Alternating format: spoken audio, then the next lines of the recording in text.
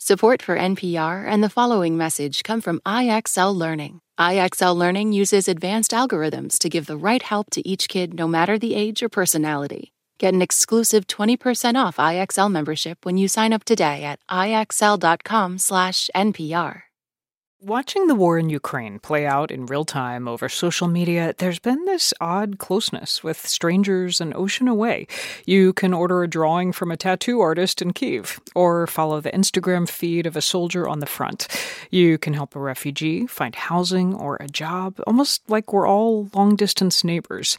Well, this next story is about the bond between two people, a local journalist in small-town New York and an aspiring writer in eastern Ukraine.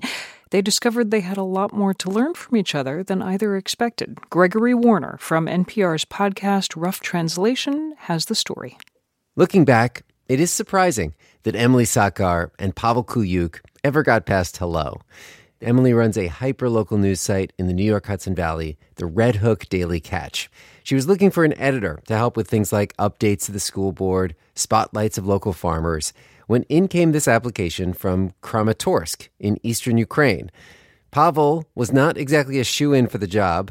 He'd never been to the Hudson Valley or to the U.S., did not speak English very well, and he'd never worked as an editor. But Emily was struck by a story that Pavel proposed for the news site. He had gone through the Red Hook Town Board database. I don't even know where he found this.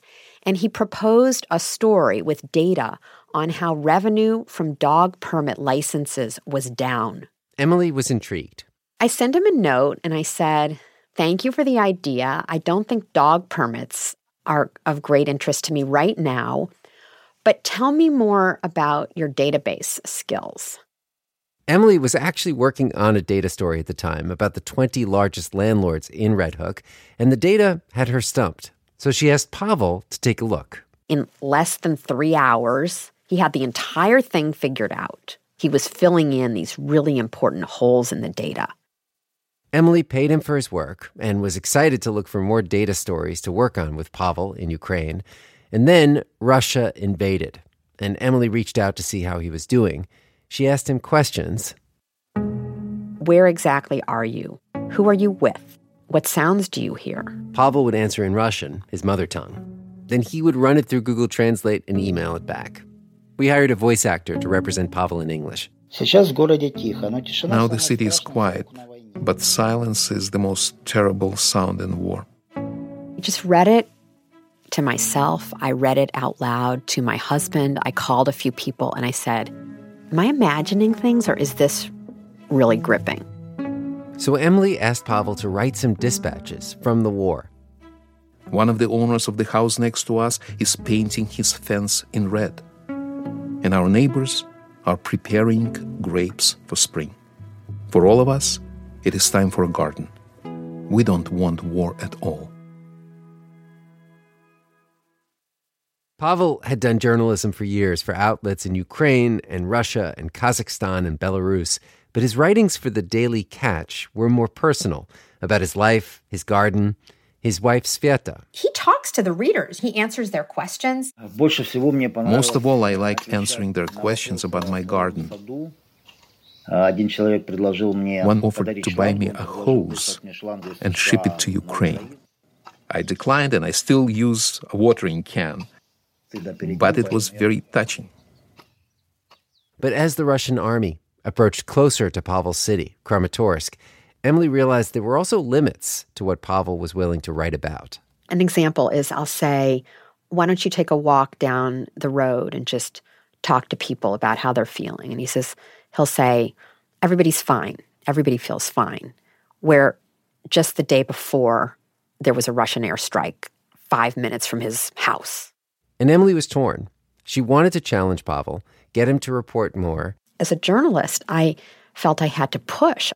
But at the same time, he told her stories about his own childhood that seemed to explain his fear of the face-to-face. I had to really make sure I was comfortable with the limitations that he placed on his own storytelling. Pavel had told Emily that when he was a kid, his father attacked his mother with a knife and stabbed her multiple times. And Pavel witnessed the whole thing. His mother lived, but his dad went to prison, and Pavel grew up without him. What happened put up a wall, separated me from others. I stopped trusting anyone, and this distrust created loneliness. After his family fell apart, so did his country. The Soviet Union collapsed at the end of 1991. When Pavel was a teenager, he supported himself by buying cigarettes in bulk and reselling them. He could not afford to finish college. Also, I want to be my best because as a child, no one told me what a good and smart boy you are. So now I try to prove that I am. And all these experiences shaped Pavel in ways that he is still processing. He describes himself as a person with a limited range of emotions. He doesn't like crowds or big cities. Still, with Emily's prodding, Pavel started looking for other ways he could report on the war without having to interview anyone. One day, he said, I have an idea. Tomorrow I'm going to go out and look at all the different kinds of ways that people are boarding their windows. We did a photo gallery called The Windows of War. The most versatile and convenient way to protect a window from a blast wave is with an ordinary piece of carpet. This is a window that's safest. This also works to black out the light. Most cost-effective. A more economical way to protect windows is with solid wooden boards. This is a window that's religious. The most amazing way to protect windows is with icons and photographs of ancestors.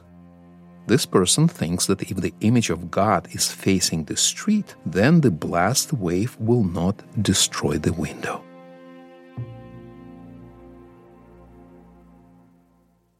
As spring turned to summer and the war continued, Pavel kept writing dispatches, and readers in Red Hook kept wanting more. I would never have thought that my everyday life could be of interest to anyone. I'm not some kind of pop star, politician, or a big businessman. All this interest from outsiders in Pavel's own life started to give him the courage to get interested in the lives of his own neighbors, the ones who hadn't fled. For the first time in his life, he sat down and did a whole interview with someone. He says it was one of the scariest and most rewarding things he's ever made himself do. I didn't expect that I would grow working for the Daily Catch. Didn't think I would. But it has been a challenge for me, and a challenge that's made me grow.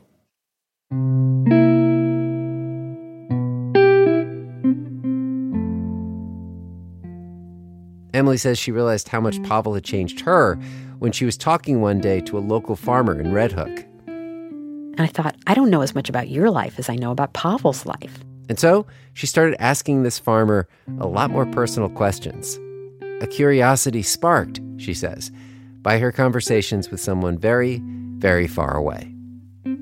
Gregory Warner is the host of our podcast, Rough Translation, where you can hear more reporting on Ukraine and stories from around the world. This message comes from NPR sponsor Vuori, a new perspective on performance apparel. Clothing designed with premium fabrics, built to move in, styled for life. For 20% off your first purchase, go to vuori.com/NPR.